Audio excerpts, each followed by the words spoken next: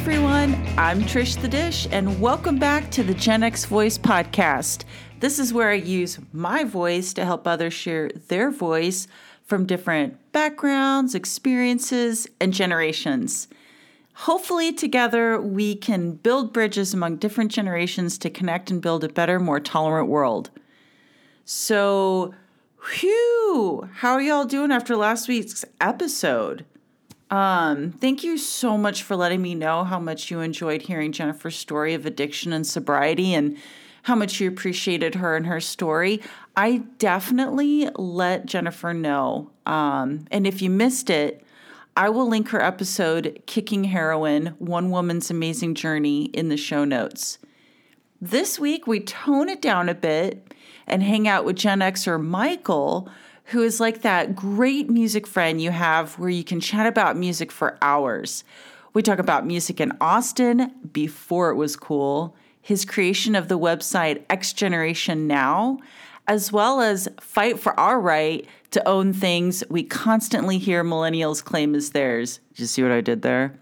Hopefully by now you all trust that my intentions for this podcast are good and for the greater good, but sometimes we Xers get a little feisty when we're together, so I apologize in advance if any of you wonderful millennial listeners, you know how many millennials I have on as guests. If any of you feel slighted in this episode, I'm so sorry. We don't mean to offend. We just want to be heard, even if we've waited all these years to speak up.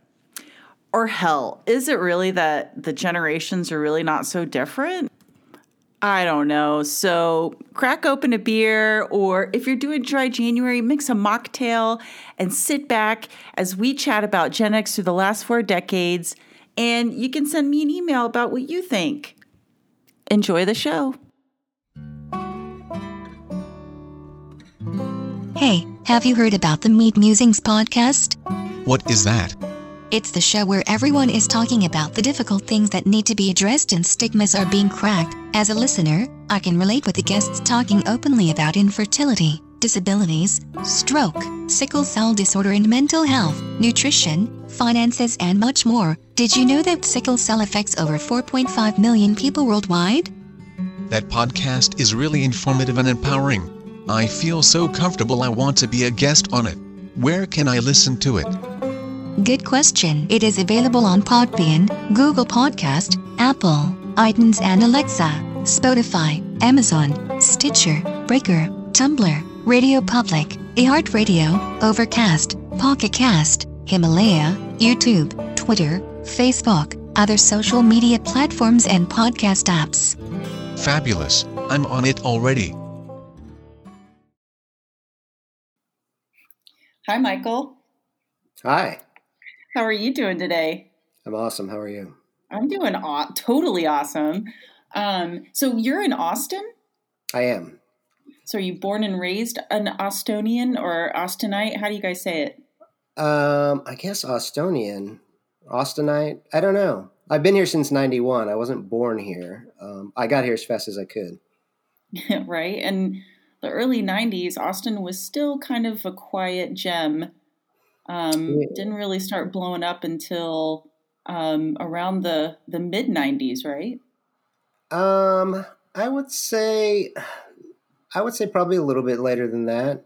I mean, things definitely started to happen. I moved here for the music scene, mostly, and it was a little sleepy, quiet college town with a lot of cool music. And as the music scene grew, I feel like probably the early 2000s, if you're looking at it from a music perspective, is when it became real interesting and a lot of really cool things started to happen. Because of South by Southwest? South by Southwest, there are a few clubs that you could pinpoint that were kind Austin of... City Limits?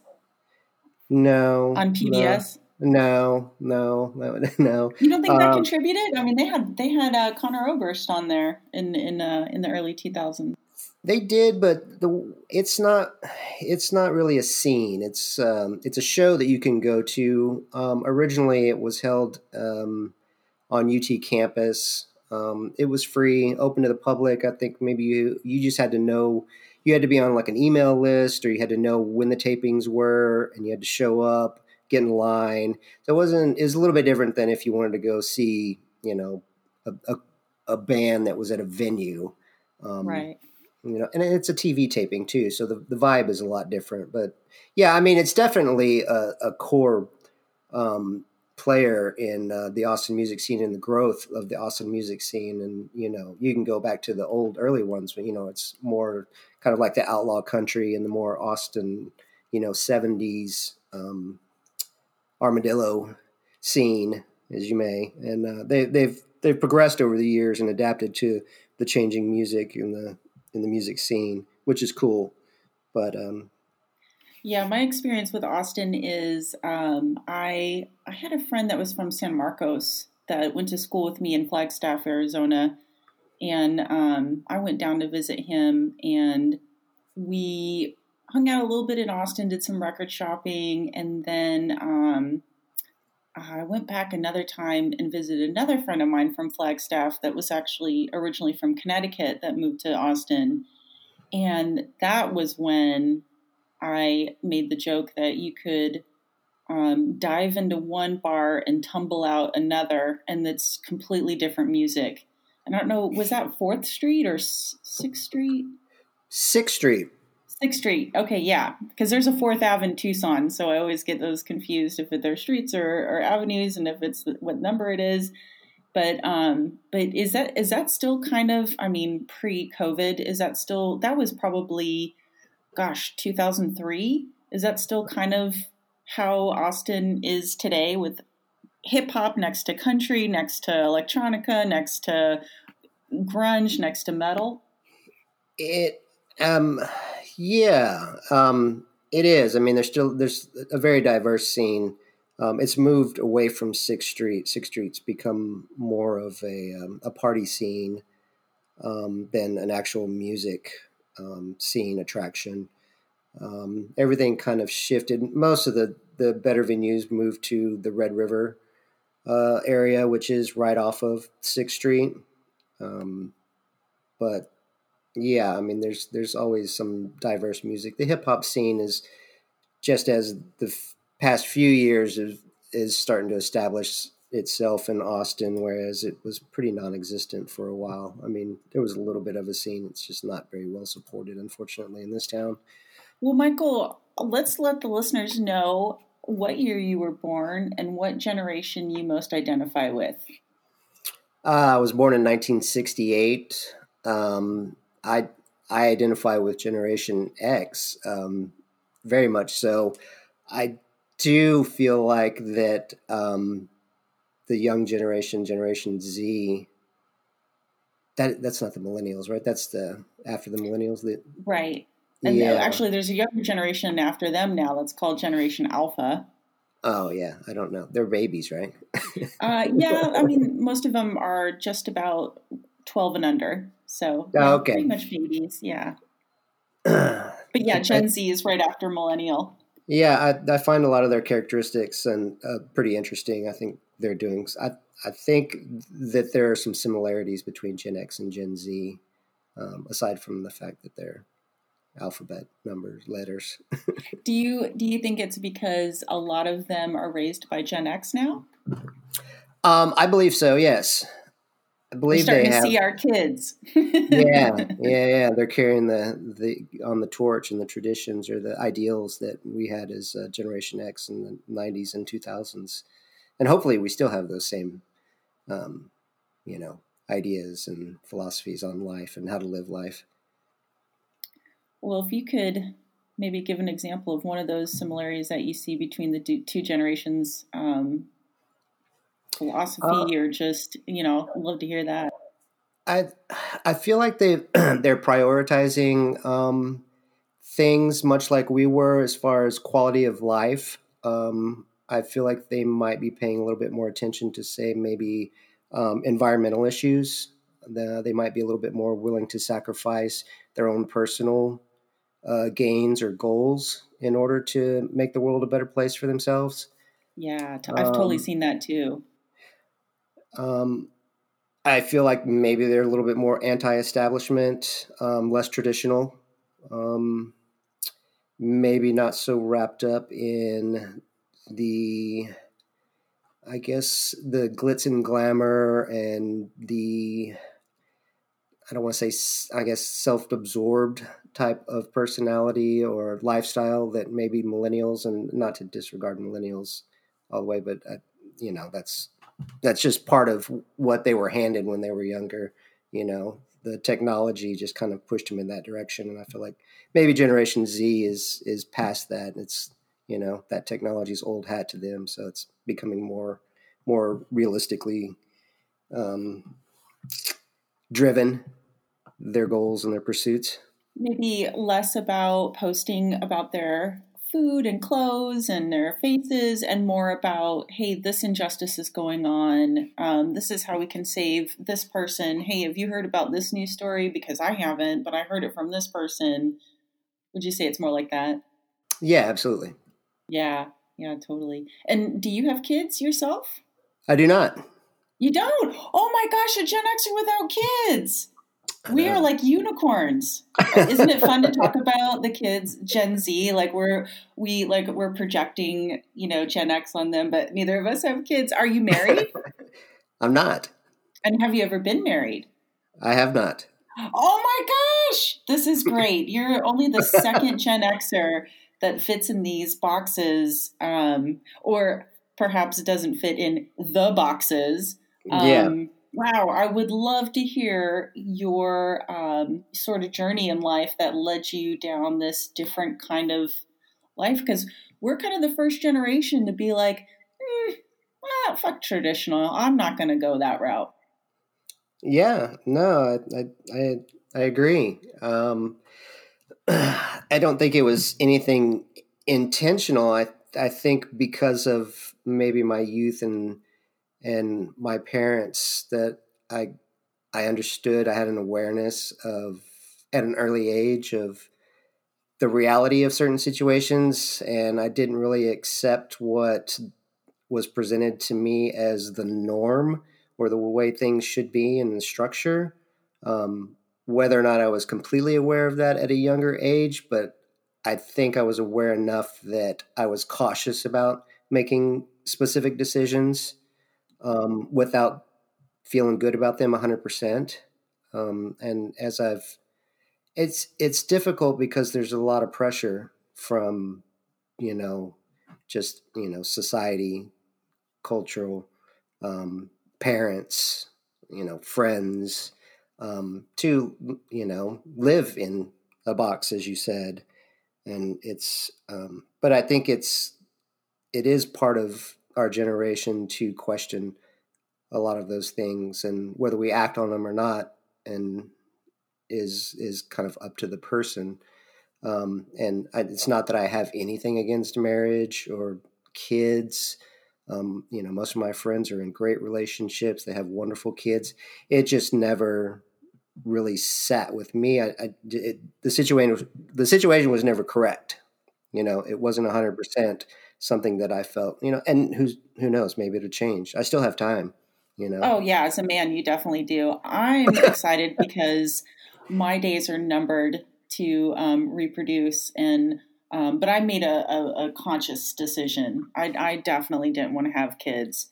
For me, it was like, it just didn't seem like a fit for me. My listeners know that I had a pretty challenging childhood. And I also just didn't want to, I didn't want to have to raise kids, because that's too much pressure to bring. I guess I was really aware at a young age the impact that bringing another human into the world brings on the environment, on, your own mind, your own energy, just all of that. I was just like, I just don't want to do that. And then I was really having a blast just traveling and living in places like New York City, going to places like Austin, following, going to shows in Chicago and St. Louis, and being in a band and doing all that stuff. And then, throwing myself into teaching and doing all kinds of stuff. It's just like, it didn't really, I didn't really understand how people had the energy, to be Yeah. really honest. Yeah, no, it's tough. It's tough. I've seen, what it's done to my friends. And not that it's a bad thing. It's just, I see how much time and energy it does take. And it's, one of the reasons that I got into the music business and I started writing my blog was, my music buddies that were around that I used to hang out with and go to shows and became occupied with, raising kids and being husbands. And, I found myself without an outlet, an immediate outlet to discuss these things or enjoy these things. And so I started writing and just hanging out in clubs a lot by myself and taking photos and meeting, a whole bunch of people, like-minded people. So, right. And you said that you started a blog how many years ago? It was, I want to say it was around 14 years ago. Maybe it was 2008, 7, 8, somewhere around there. Yeah. So right around when it first started, were you on Blogspot or? It was on WordPress. WordPress. Okay. Yeah. Okay. Yeah. My brother-in-law recommended that I start doing it. He was like, you should start a blog. I guess probably because I talked about music way too much and blogs were in style at the time. And I said, what do I do? He's like, just write a lot, just content. So I just started banging away at the keyboard and going to shows and, it. So what brought you to music? Or can I ask, what was the first moment that you felt music spoke to you in a way that you were like, this is kind of where I'm going to devote a lot of my energy in life? It's been something that's always been a part of me ever since I was a small child that I can remember. And I didn't really think of it in that way, that it's something that I'm going to devote a lot of energy to, because as a child, probably I can remember being maybe 4 or 5 years old. And anytime I would ride anywhere in the car with my parents, I would sit in the back of we had a station wagon. So I would lay in the back of the station wagon and my dad would put the radio on for me and I would just lay in the back and listen to music. Oh my gosh, I can picture that moment 100%. All Gen Xers know that station wagon and they know that back seat and being able to stretch out and listen to music. So, so the radio and when you were a kid, tell me if this isn't true, they would have Beatles weekends where they would just play the Beatles all weekend long on a station. No, not that I remember. Oh, okay. Well, that must have just been in the northern part of Texas, because I lived in Texas for a minute. Oh yeah, yeah. The suburbs of Dallas, so like Garland, Richardson, Plano. Before Plano became the heroin capital of the United States, this was all like early to mid '80s. Okay, so well, if it wasn't the Beatles, then what was coming in into that backseat? A lot of Casey Kasem, top 40. It was a mix. I guess there were some of the disco hits back then. Some of the '70s classics, mostly the lighter stuff.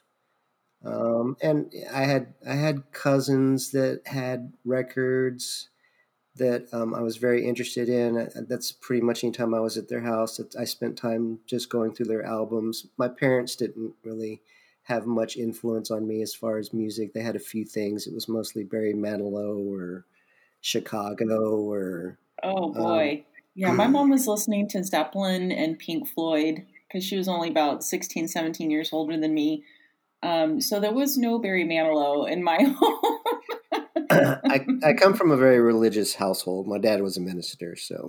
Okay. And you said you didn't grow up in Austin. So where did your the majority of your childhood?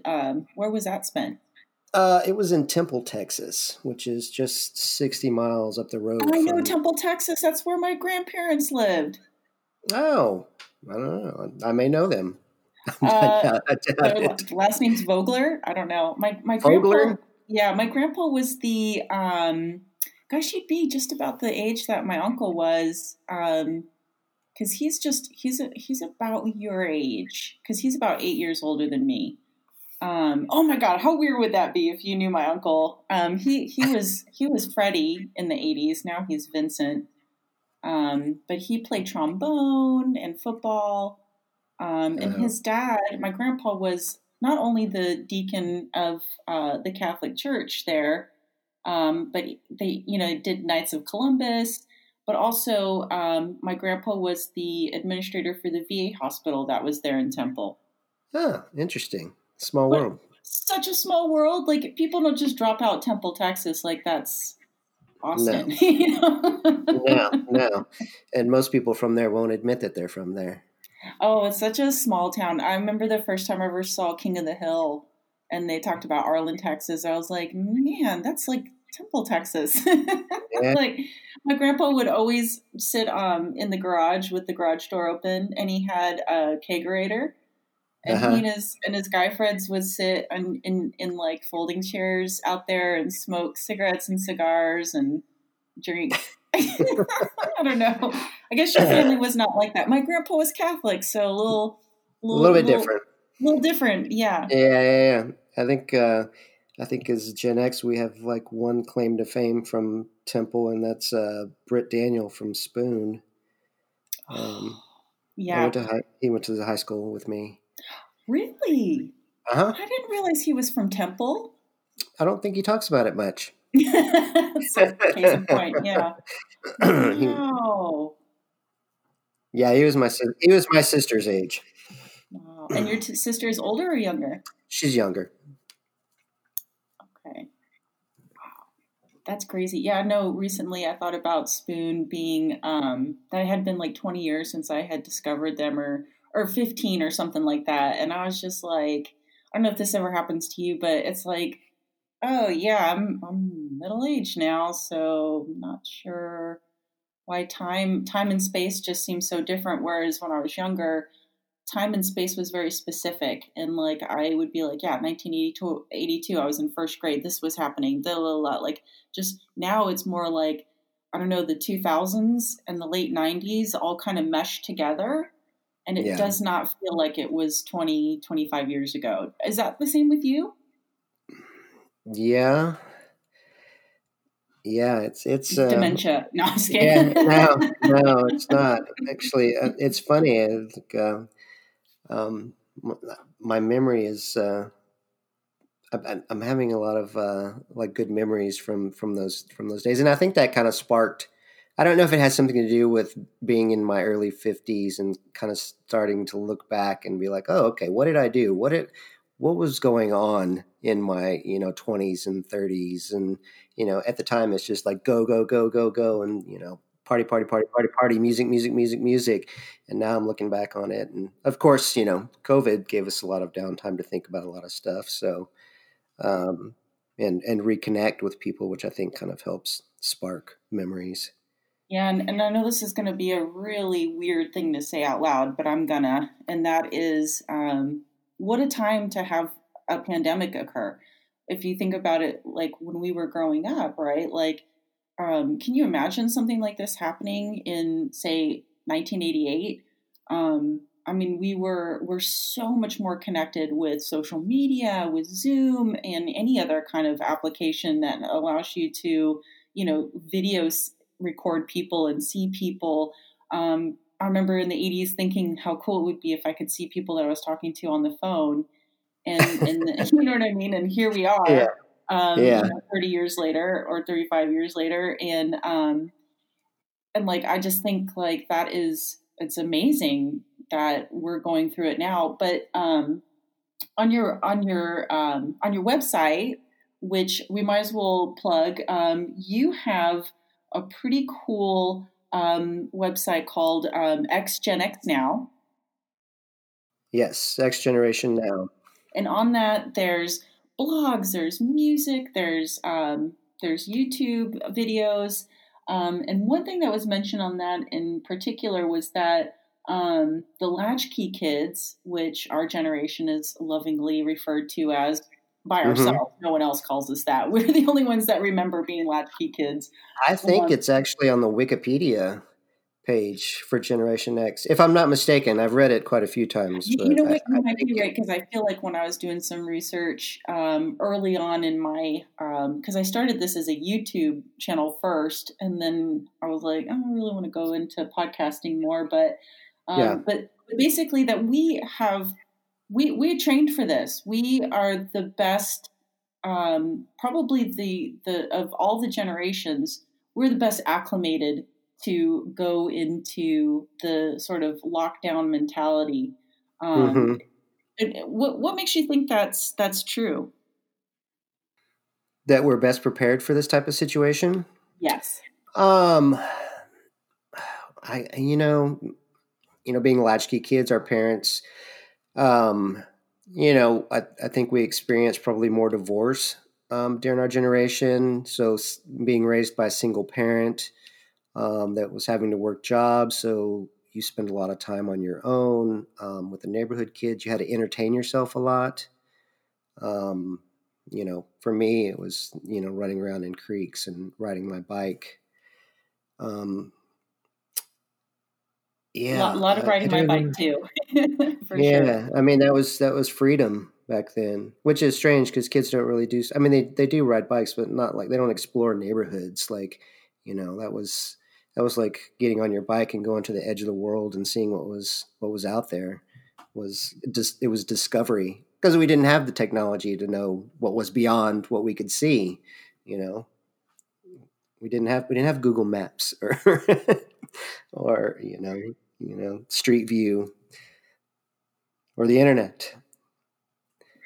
Anything that we wanted to learn about, we either had to go to the library and look at an encyclopedia, or basically go ourselves. Yeah. Yeah. For me, it's funny because I live alone, which it sounds like you might live alone as well, being no kids and not married. I'm weirdly thriving in this, and I never thought I would thrive in an environment where I'm just alone all the time, even though I'm an only child as well. Yeah. But it does harken back to my childhood. I watch a lot of old stuff, Silver Spoons and like Love Boat and like all of these. There's these TV channels that play these old shows, and I find myself just nesting into my couch with a blanket and just being like super content, like I was a kid again. That's awesome. Yeah. What is that Yeah. kind of what you're doing as well, or No, no, not not at at all? all. No, no. I mean, nothing wrong with it. It's just, I was a I, TV junkie as a kid. That's true. yeah, no, I, I'm an extreme introvert. Um, so, being forced, which is, I mean, this is hard to explain. So I'm an extreme introvert, very shy as a child. But most of my career has been in the hospitality industry. I'm a professional bartender in high-end restaurants, and I have been for years. So I think I forced myself into that position where I have to engage with people, so break out of my shell. But according to my psychologist, I tested on the extreme end of the introvert spectrum. So, but no, when the lockdown happened, I was very excited about it. Not because I didn't have to go to work for a while because the restaurants got shut down, but I'm always I I like to do a variety of things. I like to explore everything that I'm interested in. And it gave me time to do that. It gave me time to start X Generation Now with some of my best friends. It gave me time to reconnect with them on a level that I haven't been able to for the past 10, 15 years for whatever reason. Life gets busy. Everybody has jobs and kids, and so we had a lot more time to do that. And I got to spend more time developing some of my other hobbies and interests, and you know obviously listening to more music and discovering more music and writing about music, and I do photography and videography, and um, I fly fish a lot too. So I don't know. It was for me. I I felt like it was good for the world to kind of hit the brakes a little bit, and hopefully everybody kind of like take a look and really understand what's important in life, as opposed to the grind, grind, grind, grind, grind. Got to make the money, got to pay the bills, working for the future, working for the future, working for the future, as opposed to just like, hey, let's kick back and relax for a little bit and enjoy what we have, and understand what's really valuable in life. Hopefully, I don't know. I think some people got it, and a lot of people didn't. I think a lot of people fought it tooth and nail, but Right. I mean, they did say that depression really skyrocketed during this time, but all the things that you just described are so Gen X. I mean, I think our generation was also the first generation where a lot of us didn't really just sort of like run into a career. I mean, I was 28 before I started teaching, and I just had other ideas that I wanted to do. I wanted to travel. I wanted to live in Europe. I wanted to, like I said, be in a band. All these other things. I didn't really feel like having, a 9 to 5. Of course, teaching is far from that. yeah, um, yeah, yeah. I just, I kind of waited a while. And it, and it was because I wanted to quote one of the greatest Gen X movies of all time, I wanted to suck the marrow out of life, as Robin Williams' character says in Dead Poets Society.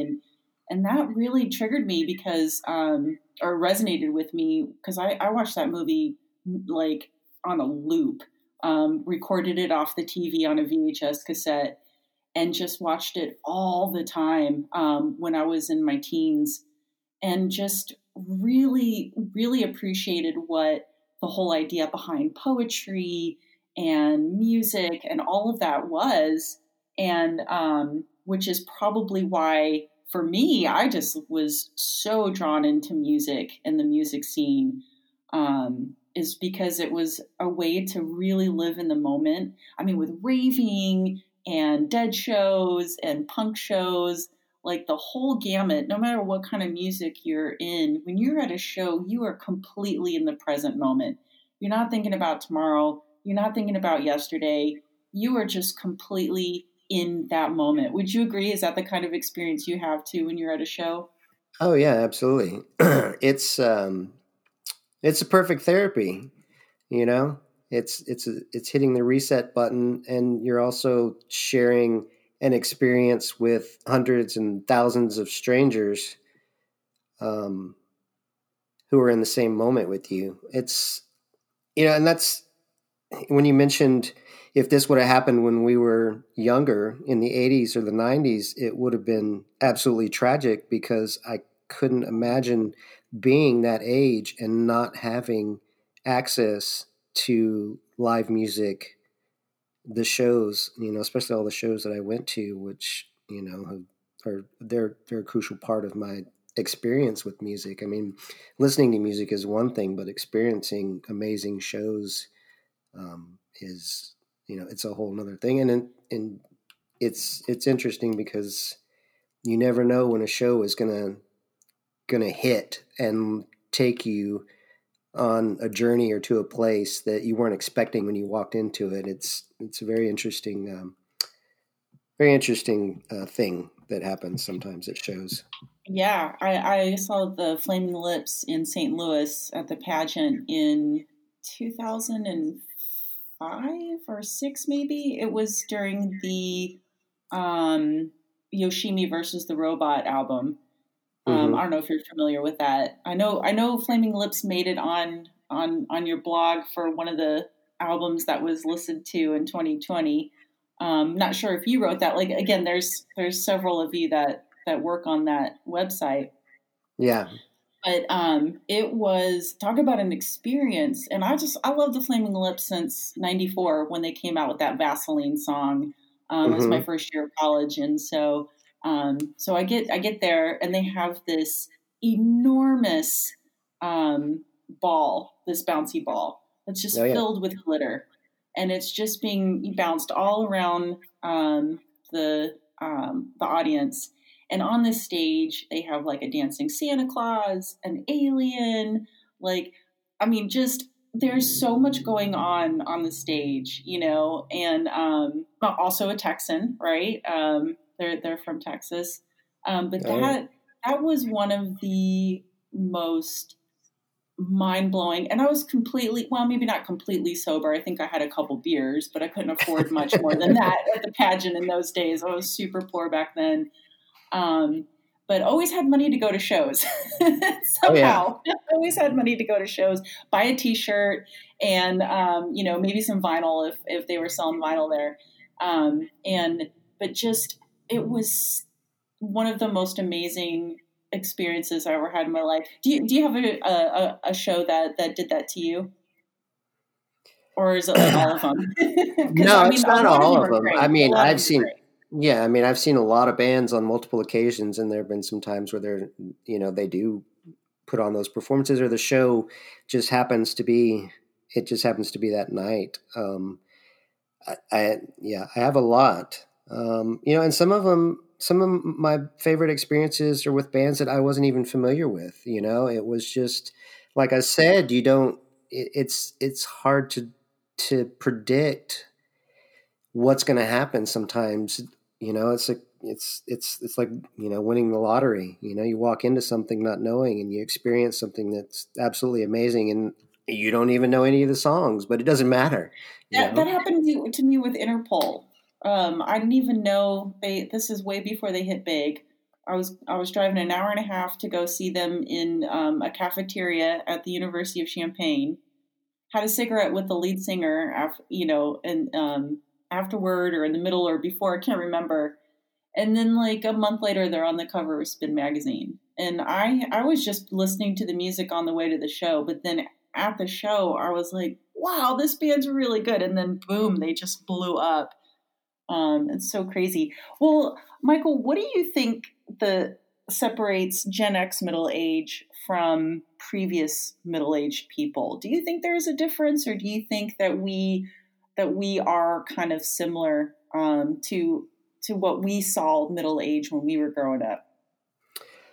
I'm sure we probably fall into the same similarities, just based on the expectations being at a certain age. We're getting to where we're thinking about retirement and what we're going to do when we retire. So you just love those conversations with your friends, because I never thought I'd have those, but those are conversations we have. Hopefully the plans are different than what most, the boomers have planned for their retirement. They want to, live on a golf course and in a gated community. And I don't know. I hate to make generalizations about people and generations, but, I think it can be almost reckless at times, but there are definitely some characteristics and some values that vary between the generations. And I don't know that I paid that much attention to boomers when, they were, I guess I just looked at them as older people, and I never ever feel like I'm that person or an older person that falls into what I see as older people doing. I'm still doing everything that I like to do that makes me happy and I have fun doing. I'm still pursuing interests.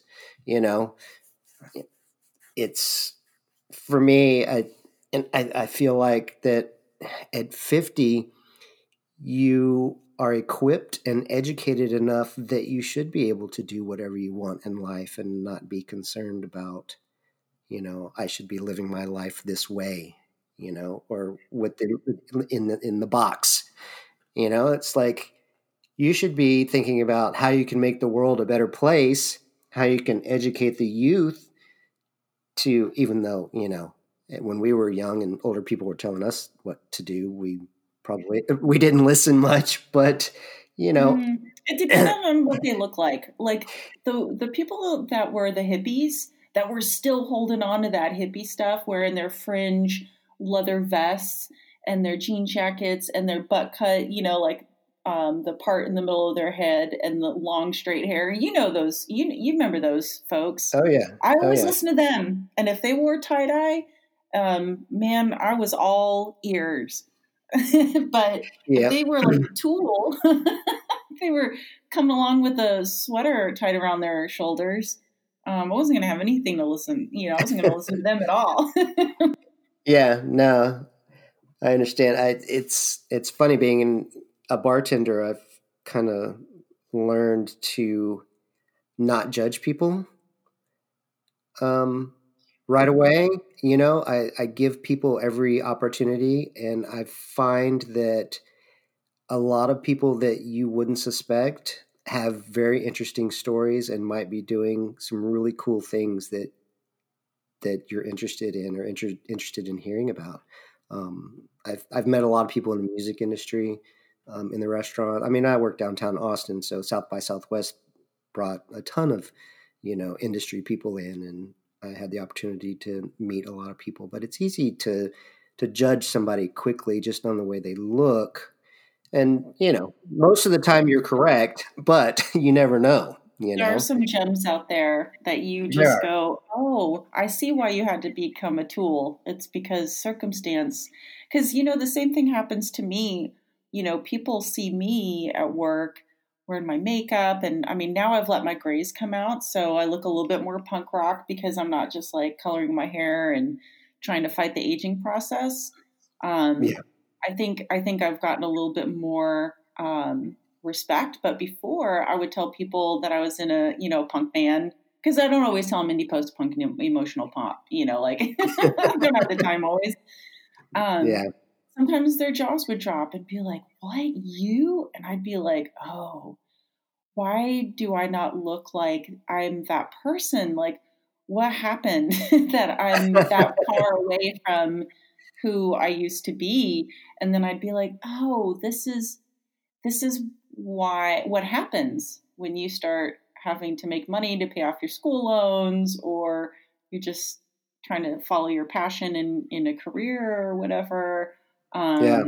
You're right. And so definitely loosely, but I know when I was younger, I just really was skeptical of people, because the conversations that I would have with certain people would definitely vary depending on what they look like, coming from, the boomer generation, which, what do you think about boomers being sort of written off, and just this whole okay boomer thing, where millennials in particular, because they're the ones that kind of came up with it, are just kind of like, no, you don't really have anything to say.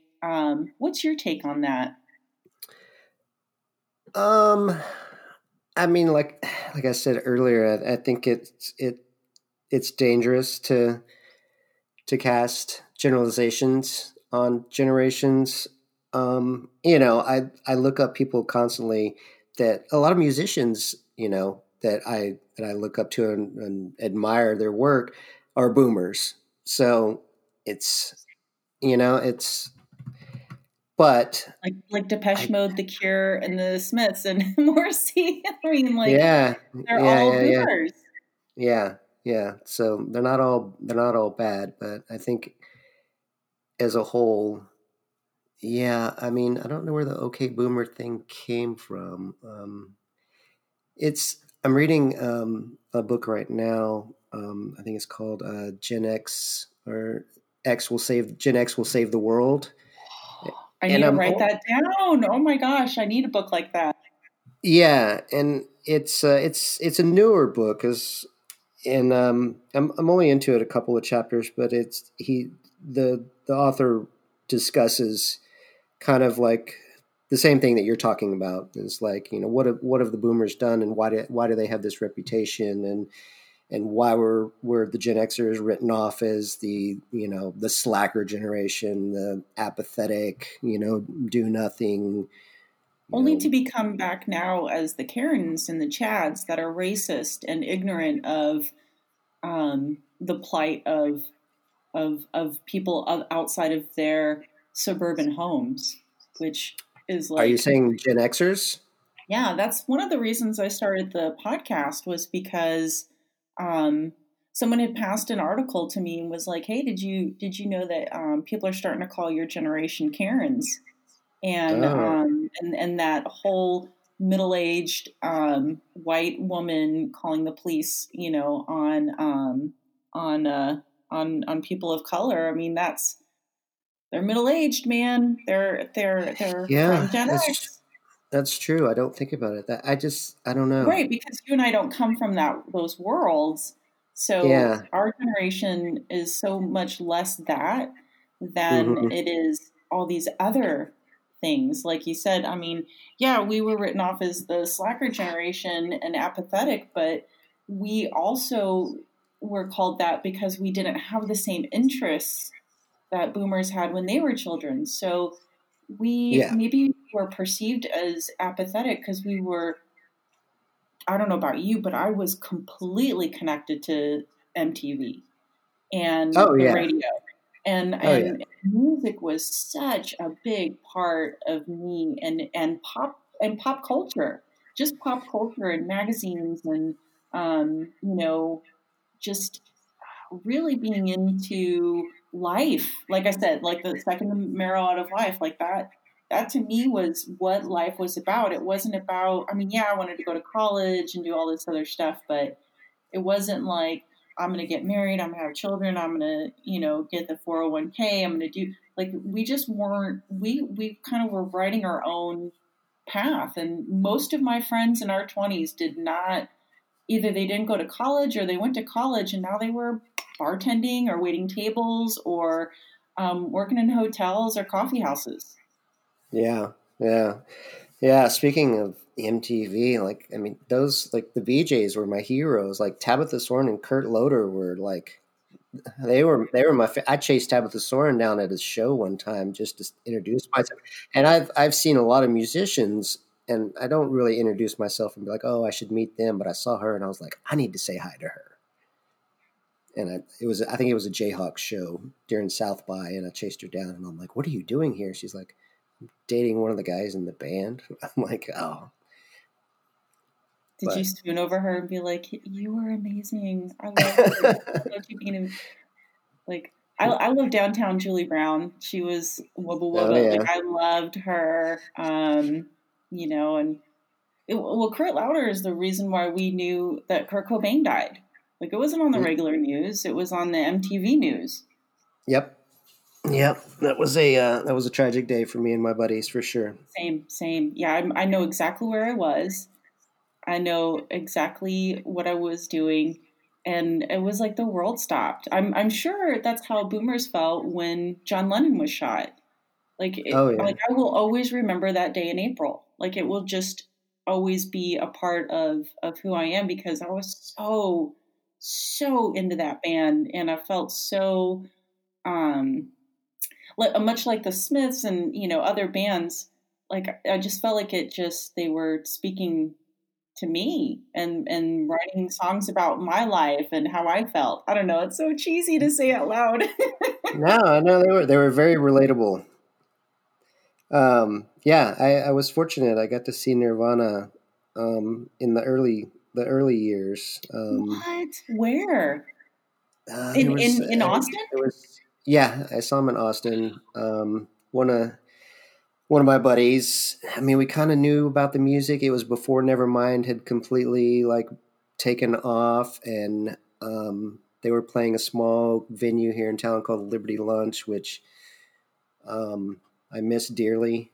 Um, but we went and saw him do an in-store at a record store that afternoon, and then we went to the show that night. And everybody's like, "Oh my God, you saw Nirvana?" And I was like, "Yes," but it was probably one of the most frightening concert experiences that I've ever had. And And why is I that? didn't, um, because they had gotten so big so quick that the venue wasn't suited for the crowd, and they just packed it. They didn't sell tickets in advance much back then. They would just let people in the door until the room was full, and so it was very tight. And as soon as they hit the stage, The crowd surged forward. I got knocked down to my knees. I was holding on to the leather jacket of whoever was in front of me, and people were stepping on the back of my legs. And one of my Doc Martens actually got pulled off of my foot. Now, were you wearing 9-hole Doc Martens or like the shorter ones? I think they were like a kind of like a half, maybe. Mm-hmm. Yeah, those aren't show motion. Those aren't motion quality. Those are like chilling out at the coffee house quality. but we weren't at the front. We were towards the back. Yeah, no, I know. I'm still saying. Yeah.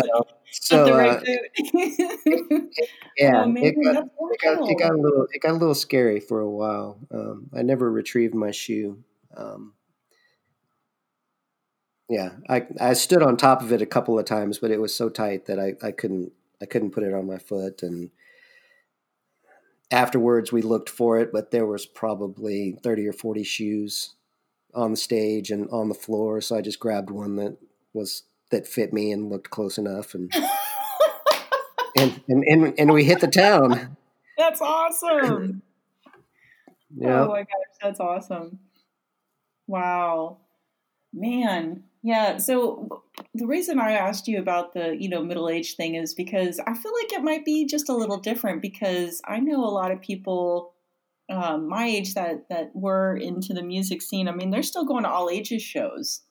And it was Gen X that created podcasting and blogging. And so I feel like we've kind of, we've morphed into like a different way of living that boomers didn't have when they were middle-aged, right? Like, so everything was still pretty analog when they were middle-aged. Whereas we get to be the first generation to hit the technology realm at middle age. Yeah. Well, and that's one of the things that I find very interesting about our generation is we're the only generation that experienced life analog and digital. And you haven't talked to a lot of millennials then, because that's what they say. That's their favorite thing to say as well. We have one foot in analog and one foot in digital, and I'm like, no, that's Gen X though. Did they have the internet when they were born? I think so. Yeah, but here's what I've been hearing from the millennials I've had on the show is that their parents were still really into vinyl and they still rode their bikes and things like that. So, yeah. Oh, that doesn't count. Oh, thank you for saying that. As the kind host, I only battle them a little bit by saying, wait, that's actually us. But you're right. It's so much more us because we didn't be born into the world with the internet. It didn't come out until way after we were alive. And even our video games were like, 3 different lines on the computer. Oh yeah. Yeah. No. You tell them they can call me and talk to me about this, because we didn't have internet. We didn't have cable TV. We didn't have color TV for the most part. Some of us when we were young, Yeah. I mean, they didn't have obviously the digital world that exists now, or even 5-10 years ago, but they had access. Whether their parents gave it to them or not that's not our problem. Just another. That's a totally different way of looking at a generation, is whether or not your parents had the ability to provide that for you. So I don't know. Yeah. It's just kind of funny. But I do think that there's just certain things that I'm not going to let other generations take from us.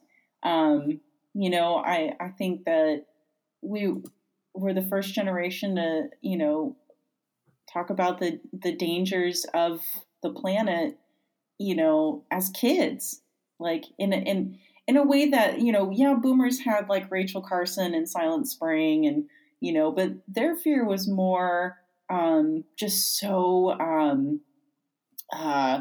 dystopian future, whereas ours was like, whoa, like there really is some bad shit that's happening to our, our oceans, and, we probably want to take care of stuff. I don't know. I mean, I could go on and on about that kind of stuff, but Yeah, I think we were probably the first generation to recognize it. I don't feel like that we addressed the issue maybe as well as we could have. the millennials definitely have done a much better job of creating such better sustainable companies and products and things like that. I will agree with that. But they weren't the first ones to be vegan or vegetarian. I mean, we weren't either. There were other. I don't know. It's just millennials are fun because they like to be like, we are the first to do this and this and this, and I'm always like, whoa, whoa, whoa, whoa, whoa. There's actually other generations. Whenever you tell someone, about your. By the way, we need to plug your website. Why don't you tell the listeners about your website, where they can find it, what they can find in the website? Okay. Well, the website's called X Generation Now. The original concept was for us to discuss our generation from various angles, and to kind of discuss what is unique about our generation and how we as a generation fit in today's world and how we view, and also take a look back and examine whether or not those ideals and values that we kind of grew up with in our 20s and maybe late teens, did we hold on to them, and do we still practice that way, or have we changed as we see many generations do? And as it goes, it's ended up being very music centric, which is just by default because that's what we know the most, and that's I what think we our enjoy. generation is very music centric, so I think that's very apropos, actually. Well, but my concept was to have more views, like a wider range of representation from the generation, speaking. Like, I have a friend that lives in California and I've only become friends with him later in life, and his early life was completely different. He went the route of, I'm going to be successful. I want to retire by the time I'm 30. And he pursued that, and he achieved it for the most part. He became very successful in a very competitive, like marketing, advertising world. And at one point in his life, he decided that he wasn't happy. He's actually written a book about it. But he's come to the realization that he was a douchebag, and he's like, this is what I value in life. He's like, I value my kids, I value my wife, I value other things in life other than this person that I've become, and all of these things that I've tried to achieve. So, and he told me, he's like, I kind of envy, what you guys are doing when you were in your 20s. He's like, my friends were doing the same thing. They were going out to rock shows and they were having fun. And he was like, and I was living that, I was on that path. And so I feel like I missed out. And I was like, well, you didn't necessarily miss out. It's just, people make decisions and they take different paths. And so I kind of wanted to incorporate that into the site as well. And, the site's young. It's less than a year old. So we still have time and we'll work on it. But, being that we don't generate income off of it, getting people to write for you is not the easiest task. So, right. And I'm sure you're well aware of how that works. So, so it's, it's the music guys plugging away at it, and we've found some people. Some old friends have popped up, and they're music nerds. On a different level, we've got a guy who writes for the site who's really into metal, which is something that I was into when I was younger. Nothing that I stuck with, but and he's very smart about music, and it's interesting to hear his opinions and to see his views. So I want it to be as inclusive as possible. I don't want it to be just a bunch of guys just, banging around about music, which is nothing wrong with that. We'll continue to do that, but hopefully we'll grow and expand. We do talk about books and TV shows and stuff. I've found it pretty interesting that a lot of the series and a lot of movies and films that have been coming out over the past few years do focus on that part of our generation, the 80s specifically. You had the video game one. Netflix. High Score, yeah. And High Stranger Score. Things. Stranger Things was very 80s. Yeah. Wonder Woman. There was, what was the one about the amusement park? It was on Netflix as well. It was some crazy amusement park from the 80s that a guy who had no business. Ashbury Park? Was it about Ashbury Park? No. It had come to me. Sorry. Yeah, it was somewhere in Jersey. I just went insane when I said Ashbury instead of Asbury. Well, listen, Michael, if you ever want anyone to contribute as a female, I do blog as well. And so I just don't do it a lot on my site, but I'd be happy to contribute anytime. But at this point, we're going to jump into the rapid fire part of the podcast, where I'm going to ask you some questions and you're going to answer them as fast as you can. Are you ready, Michael? I'll do my best. Okay. What's your favorite memory from childhood? Oh, it has to be laying in the back of the car listening to music. Man, that sounded sweet. What's your favorite 80s band or musician? If I had to pick one, I would probably go with The Cure.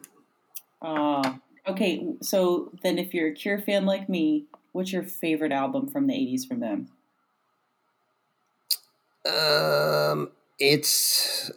This is supposed to be rapid fire, but it depends on. Well, you have to say The Cure. You're my first Cure Gen Xer, so I got to go down that road. Yeah. I mean, I was really into pornography in my darker years, but probably Disintegration would probably be, I think, the pinnacle for me. Nice. Well, Staring at the Sea is a nice conglomeration of all of those. So, of course, I think that came out in the 90s. But so why did you go to college? I went to college for a very short time. And why did you go to college? Because it was expected. Right. Okay, and what's your favorite 80s movie? And my first job was a movie theater, and I saw a lot of movies. But I would say probably some stuff that came out in the late 80s, maybe like Less Than Zero, or maybe Miller's Crossing, when the kind of darker independent films started to surface. Awesome. Okay, Michael, and if you could give advice to any of the generations, either to get through the bad times or just life advice in general, what would that be? Well, I have a tattoo that represents something that's very kind of meaningful to me. It's create your own reality and live a great story. Wow, that's fantastic. Create your own reality used to be my mantra in my 20s. So that is awesome. Well, Michael, thank you so much for being a guest on the show. Absolutely. Thanks for having me. Thanks for listening. And if you think this is worth listening to, please subscribe, share, and leave a review. Be kind to each other, listen to each other, and let's stop being separated by our differences. I don't want to be an army.